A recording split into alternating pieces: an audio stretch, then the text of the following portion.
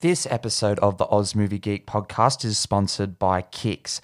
Kix is an online film and television retailer specializing in the latest Sony, Universal, and Paramount films and television shows. You can use the exclusive code OzGeek15 to receive 15% off your order. Thank you to the wonderful team at Kix. Now to the review. Hello and welcome to another episode in the Oz Movie Geek podcast. I'm your host, Pato. Today I'll be doing a review of The Northman, Robert Eggers' latest film, which for those who don't know was actually my most anticipated film of this year, 2022. I love Robert Eggers. I think he's a fantastic filmmaker, and ever since his big screen directorial debut with The Witch back in 2016, I've just been, fascinated by him. I think he's a fantastic filmmaker. He has a real unique voice, and I like his attention to detail in terms of the little things that a lot of filmmakers might just, throw to the wayside or just not put as much of an emphasis on. And that comes down to things like the dialogue, using, Victorian English back in The Witch, and then, of course, using dialogue appropriate in The Lighthouse in 2019, by using actual journals from lighthouse keepers during that time to really nail it on the head. And he does such a great job with that. And The Northman is no different. And I was just really looking forward to seeing how he would handle something with a bit more production value in terms of a larger budget, a bigger cast. And I think for the most part, he does a fantastic job here. The Northman is easily his most accessible film. Still not my favorite. It's going to take a lot for him to beat The Lighthouse, which I think is his magnum opus. I love The Lighthouse, fantastic film, and I really adore The Witch too. But I like what he does here with The Northman, and I think if you are looking for something a little more artsy and wanting to get into his filmography, this is definitely the entry point for a lot of people. And I think that it'll be interesting to see what he does moving forward with some genre tropes. There's the rumor still that he's going to remake Nosferatu, which I'm okay with because I think he'll do a fantastic job. And I don't really hold Nosferatu in such a high standard. I appreciate where it's come from, and I appreciate its place in cinema history, but it could definitely use a redux, and I think that he is the man to do it. But in terms of what he has done in cinema in such a short period of time, I just really like his vision, and I guess just the way that he moves the camera. It's as simple as just, making a shot feel real by using, the natural lighting of a scene. There's a really great scene at the end of the film that uses the moonlight as as the backdrop for this sequence. And whilst there would have definitely been enhancements in editing, it just looks really, really clean and really neat. And I really like the stark contrast between scenes like that. Then we have these beautiful scenes at the end of the film in a volcano that just look incredible. And it's just the composition of everything together that just make him, a better filmmaker than most.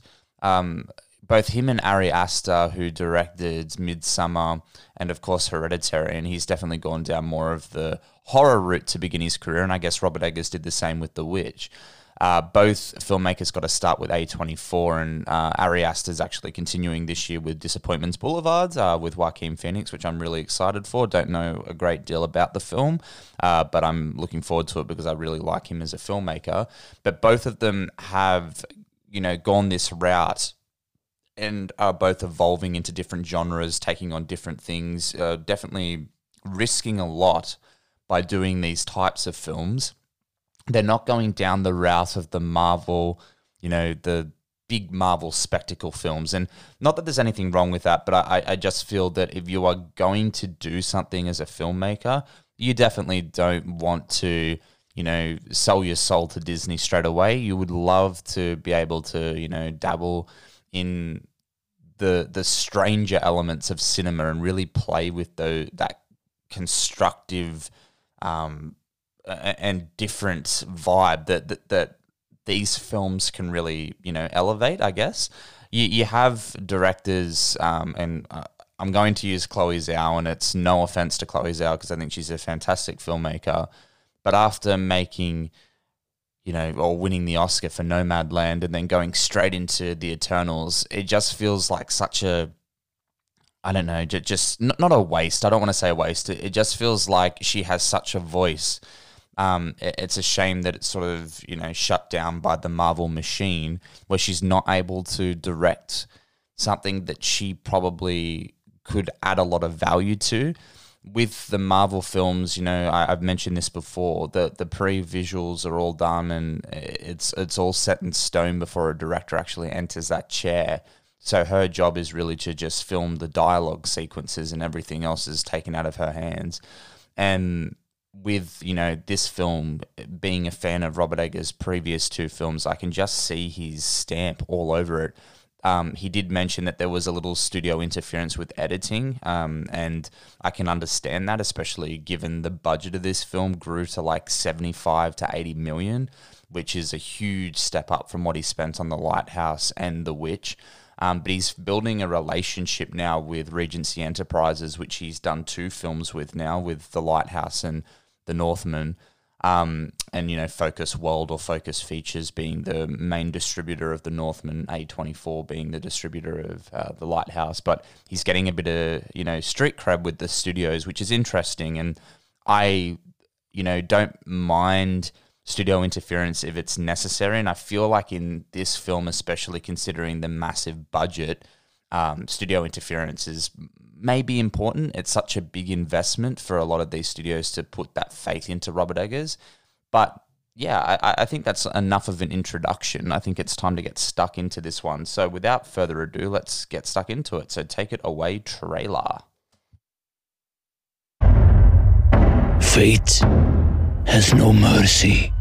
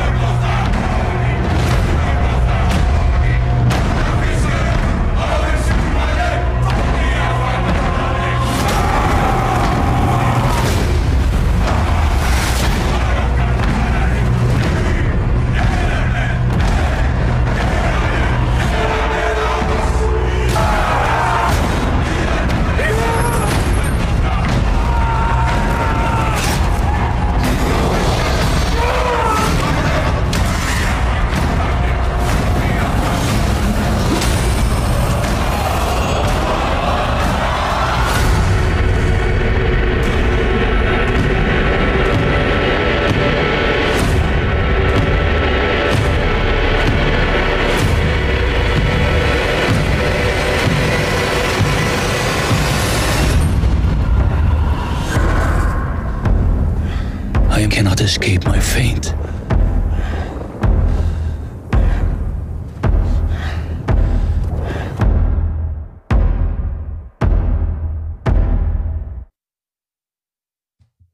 So The Northman was written by Seong, I hope I'm saying that correctly, and Robert Eggers, and was directed by Robert Eggers himself.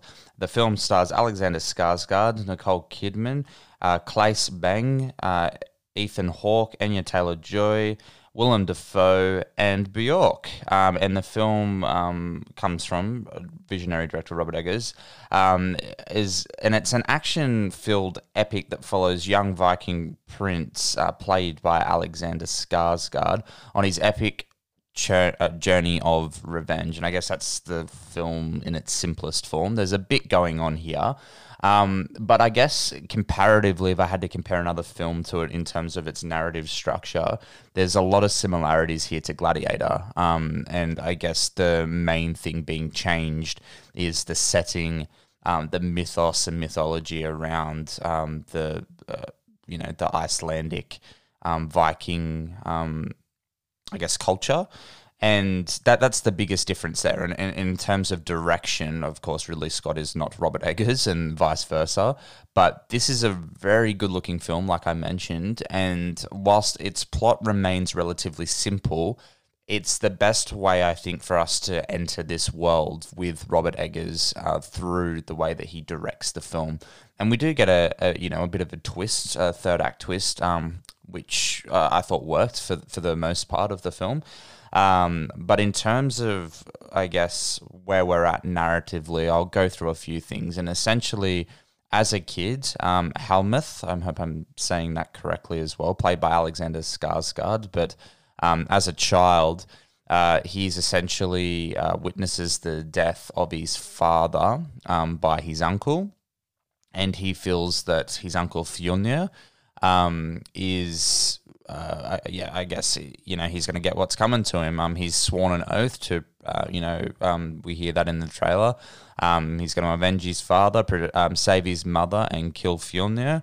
And that's pretty much his whole life. That's what he's trained himself to do, and he finally has an in to get back into the, the tribe that they've got, or the kingdom. He poses as a slave, and we get to see his plan unravel as he wields the Night Blade, which he receives by battling a Viking under the moon in this very gorgeous sequence. This film is crazy. There's a lot going on here, and if you're not familiar with Robert Eggers and the way that he mixes, this heightened spiritual reality with reality, then I guess this isn't for you. You've got to be familiar with what he's trying to do here. You've got to be familiar with his themes, the way that he, uses these themes, and the way that he directs a scene. For instance, there's a bit of humor in here, which I wasn't expecting, but I mean, there is in The Lighthouse and even in The Witch as well. We do have that dark sense of humor through clever dialogue as well. There's a fart joke in here again, which he used a lot in The Lighthouse. And it's funny seeing these sequences in this type of film, especially with the delivery from some of the actors. Like Ethan Hawke, in his limited screen time at the start of the film, is fantastic. Really love what he was doing with his voice. He had this very deep voice. I felt that a few of his lines were ADR'd, especially in the temple sequence, but I think that was a part of it because we have like this very trippy sequence with Willem Dafoe's Jester as he, anoints Helmuth into being the next king, like he's the heir to the throne. And through that sequence, it was very trippy, and I was like, I can see this. I was in quite a busy cinema, which surprised me, being in a small country town in Australia and seeing that there were quite a few people checking out The Northman on a Sunday afternoon. And I was quite surprised how many people there were there, and I was honestly expecting a few of them to walk out, especially after that sequence. I was like, people are just going to hate this. I can see people hating it. But I think everyone was sort of on board. And I guess even if you watch the trailer, you can kind of understand that there are these mythic parts to it. It's not all, cut and dry. This is reality, which I enjoy because the spiritual aspect of this culture is such a big part of this culture. If you've ever watched Vikings, the TV show, which I know isn't gospel, but there is, a lot of historical accuracies there. And I think that Robert Eggers has done his research. We know that he's quite thorough when he does his films. And I think that this is a classic example of that. There just seems to be a lot of attention to detail here again through period-accurate dialogue. We have title cards that are injected throughout, and I'm sure that is in the Icelandic tongue, which I think is really cool. And we just have these, shot-on-location sequences. There were 2 moments of CGI I noticed. There's a moment earlier on where they're on a boat that was definitely CGI, and the end of the film as well. They're on a boat again, and you can see the green screen was apparent to me. But a lot of the wider shots, especially when we're in location, you can just tell, and you're just sort of, taking it all in. It's breathtaking to look at. And that was one of the things I love too about Robert Eggers' film, is that you're just constantly scanning the screen because of the beauty that you're witnessing. It's just such a gorgeous thing to look at. And I really enjoyed that about this film. I just found myself to be enamored by what I was seeing on screen, and I just couldn't look away, which is what I want in a film like this. And I just felt that it was very, very encapsulating of who Robert Eggers is, what his filmography is, and I guess, the director that he wants to be. And I thought that moving forward, if he was to do more of these bigger epics, I would be okay with it, because I think that he can handle it, as long as that there is limited studio interference and it's his vision that we're seeing on screen. I don't think he got final director's cut, so I'm expecting there to be a director's cut on the Blu-ray when it comes out. And I would be interested to see if there's additional footage added or if there's things taken away. I felt the studio influence there in terms of just some dialogue added here and there that was definitely ADR dialogue, so you could tell it was added after the fact, where it felt that some of these sequences were maybe over-explained when they didn't necessarily need to be. I'm completely fine with little explanation in certain sequences, because I feel that if you're encapsulated with the story, you can figure out what's going on.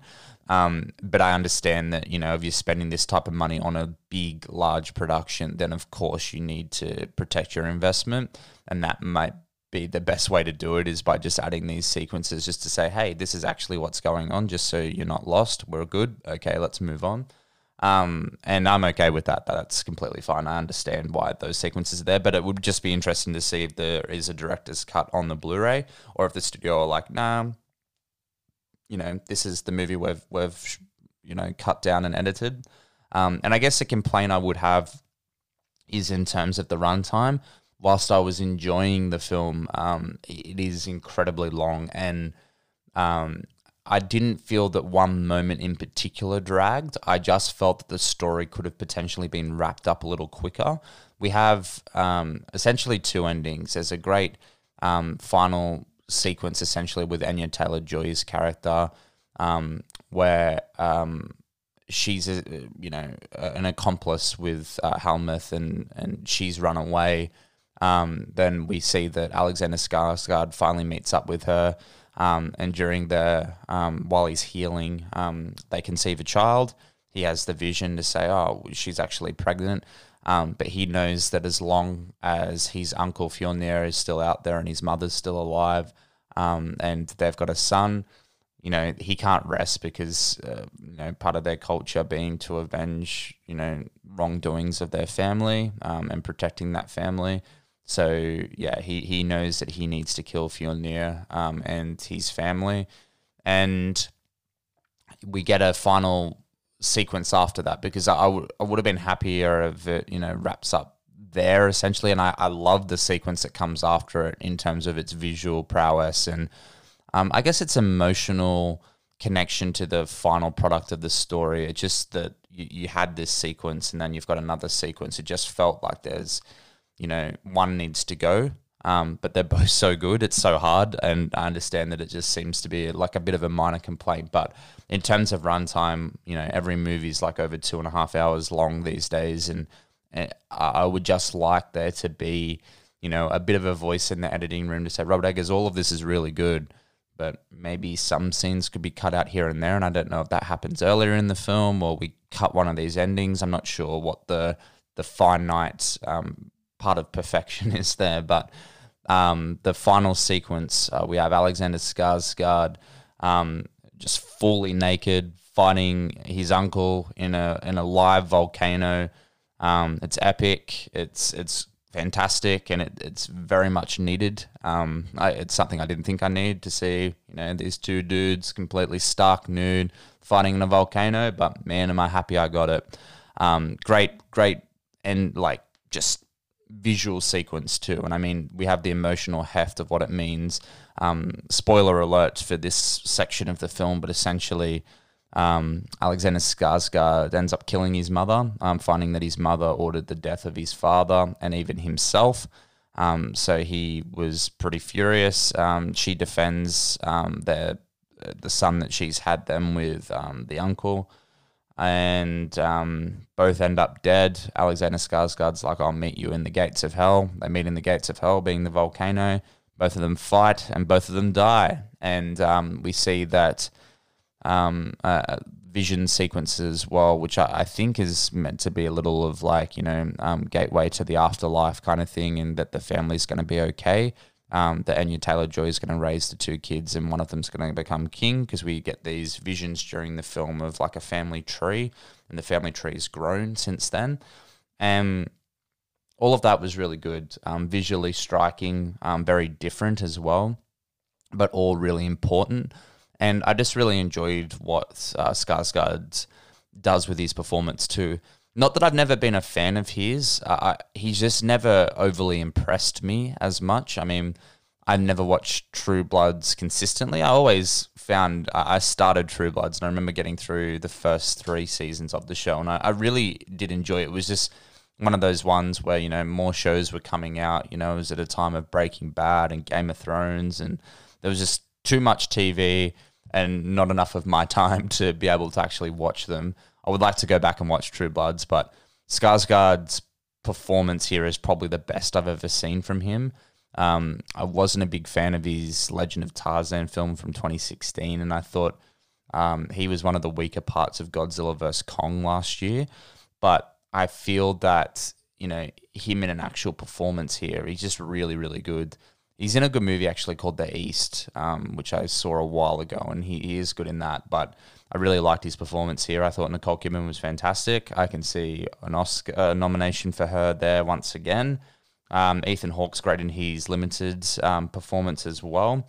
But I really thought that Claes Bang, which I don't know from anything. I apparently have seen him in The Girl in the Spider's Web. Didn't really like that movie, and I don't really remember it. Apparently he's in that, but he was really good here. Him with long hair is distractingly similar to Tom Cruise from The Last Samurai, and I kept drawing comparison to the two of them because they looked very much alike. It's like, is it actually Tom Cruise? Is it? But it wasn't. But it was just the visual similarity between the way that their characters looked. But he was really good, and considering he doesn't end up really being an antagonist, even though he's, I guess, ruined this boy's life in terms of that, it was interesting. It was an interesting dynamic because you didn't really want to hate him because he built his own family and he seemed to be like a relatively nice guy. We see nice guy in the sense of, I guess, the time period, because there's implications that he's not a nice person as well. And I guess we see some of those sequences on screen. There's a bit of sexual assault tendencies there potentially. We don't actually see anything, but the implications definitely there. I just found his performance to be really good, and I thought it was quite nuanced as well. He's not over the top, especially when we're meant to think he's like a villainous character. There doesn't seem to be a lot of that there, and I thought he was really good. And mainly because I hadn't seen him in anything before, so I wasn't really expecting such a powerhouse, especially in a film that has Ethan Hawke, Alexander Skarsgård, Nicole Kidman, Willem Dafoe. We've got such a great cast here, and for an actor I didn't know much about to steal a lot of his scenes, I was like, oh, that's really cool. It's really good to see. But overall, guys, this is a really, really good film. I really enjoyed the way that it all plays out. I thought that the direction was really beautiful. Not my favorite Robert Eggers film. I would actually probably rank it second. I think I like it a little more than The Witch. But I'm waiting for the Second Sight Films Collector's Edition release of The Witch, which has a ton of new special features, including a 4K restoration of the film approved by Robert Eggers himself. We have like a new commentary with him, and I'm really looking forward to watching that retrospectively, I guess, because I've got the original Blu-ray with his commentary on it, and it'll be interesting to see how he's grown as a filmmaker and how he looks back on certain things. So I'm really keen on that, and I think that could elevate potentially my ranking of his films. But overall, guys, this is a recommendation from me, definitely. It was worth the wait.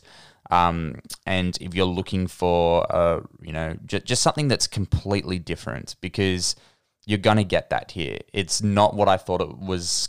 No, it was. It actually was. It was exactly what I thought it was going to be, but it wasn't as accessible, I guess, as what I thought it was going to be. Being a fan of Eggers' other films, like I mentioned, I just thought that, he was going to delve into the weird a little more than what he ends up doing. But in terms of, just the visuals here alone, this film needs to be witnessed on the biggest screen possible. You just need to witness it. I can't really recommend it enough, and I'm not doing it justice by talking about it. You just need to go out and see it, because you're not going to know if you like it or if you're going to hate it unless you watch it. But I think the reception's relatively positive. It's like an 89% on Rotten Tomatoes, and it's already an 8 out of 10 on IMDb with like over 20,000 people reviewing it. So people like this movie. Letterboxd, it's like a 4.2. It surprises me that audiences are as receptive to it as what they are, because I honestly wasn't expecting that. But definitely worth your time, guys. Probably my favorite film of the year, I would say. Love the Batman, but this is more my type of film, and I was very impressed with what I got. Like I said, a couple minutes could have been shaved off here and there in the runtime, but overall, I thought it was a really entertaining film. Great to look at, fantastic performances, and even the sound, especially on the big screen, the sound was fantastic. I liked the score. The score was, had a lot of throat singing, very culturally appropriate, which I enjoyed. And yeah, overall, guys, this is a really, really good film. So definitely check this one out if you want to. That's it from me, guys. I'm going to have more consistent podcasts coming at you very shortly. I've gone back to more of a traditional format with, I guess, some of these reviews, because I want to get reviews out quicker. And the only way I can really do that is by doing film reviews rather than centering on a specific topic. I mean, I did cover, a bit of Robert Eggers' filmography here, but this is more so just a Northman review, and that's what I wanted it to be. But I'm going to have more, some different topics coming out. I'm doing a review on Moonfall, and having a larger discussion of the death of that genre, because it's definitely dead. And I thought that might be a bit of fun to do as well. But thank you again, guys, for listening, and look forward to more great content coming at you very shortly. Make sure you follow me on Facebook, Instagram, and Twitter. And yeah, shoot me an email if you ever want to have a chat, or you have some film recommendations for me to check out, and maybe some reviews you'd like to hear as well. You can email me at ozmoviegeek@gmail.com. That's ozmoviegeek@gmail.com. Thanks again, guys, for listening. I love all of you, and thank you for your support. And until next time, peace out.